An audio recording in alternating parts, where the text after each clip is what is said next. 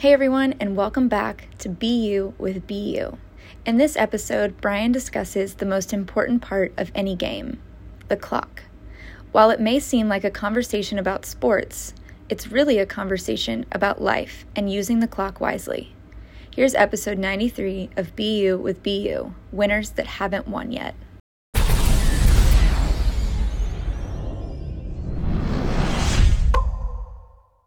There's something about when you have a hunger and you're a winner that hasn't won yet. Because as you're recruiting a team, there's three players that you're going to identify with. And when I say players, people, right? You're going to have the winners that have already won.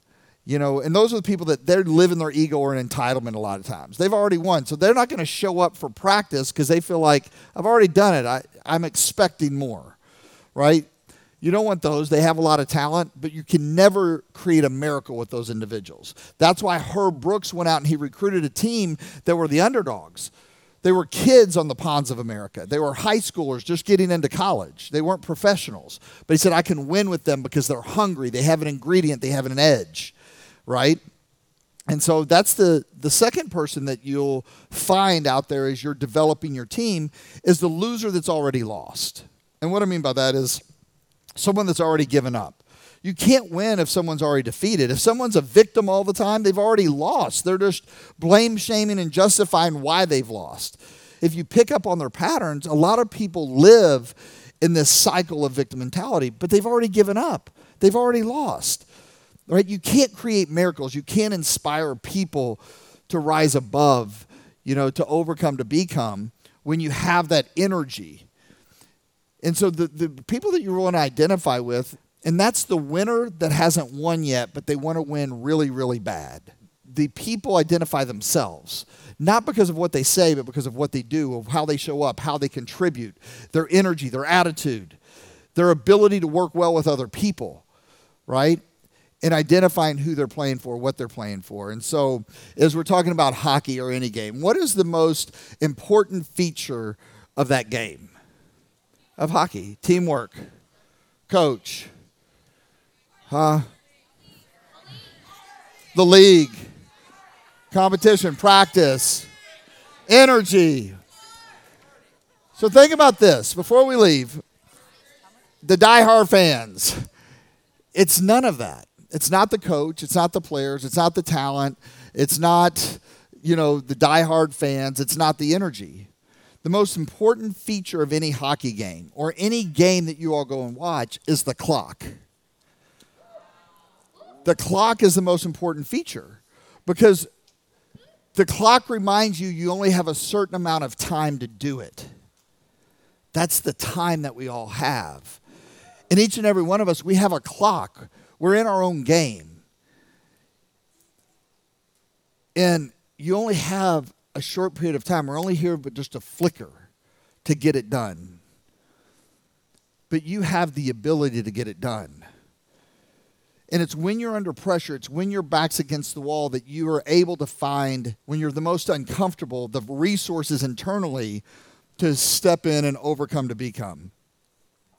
And so I just want you all to think about as we leave out of here tonight is that what are you letting distract you? What whirlwinds of your life are you letting stop you from living your life? Because that clock is ticking. And each and every one of you, you have the ability, you have it in you. This is your time. This is your night. This is your time to go prove who you are, what you want. But you have to have a level of focus to get it done, and you have to realize the clock is always ticking. Tomorrow is never guaranteed. Tomorrow is never guaranteed. So give all that you can today. Because what you give, you have forever. What you give right now, you're inspiring other people, not because of what you're accomplishing, but because of what you're actually going through, what you're willing to open up your hearts to, what you're willing to be vulnerable for, what you're willing to go for.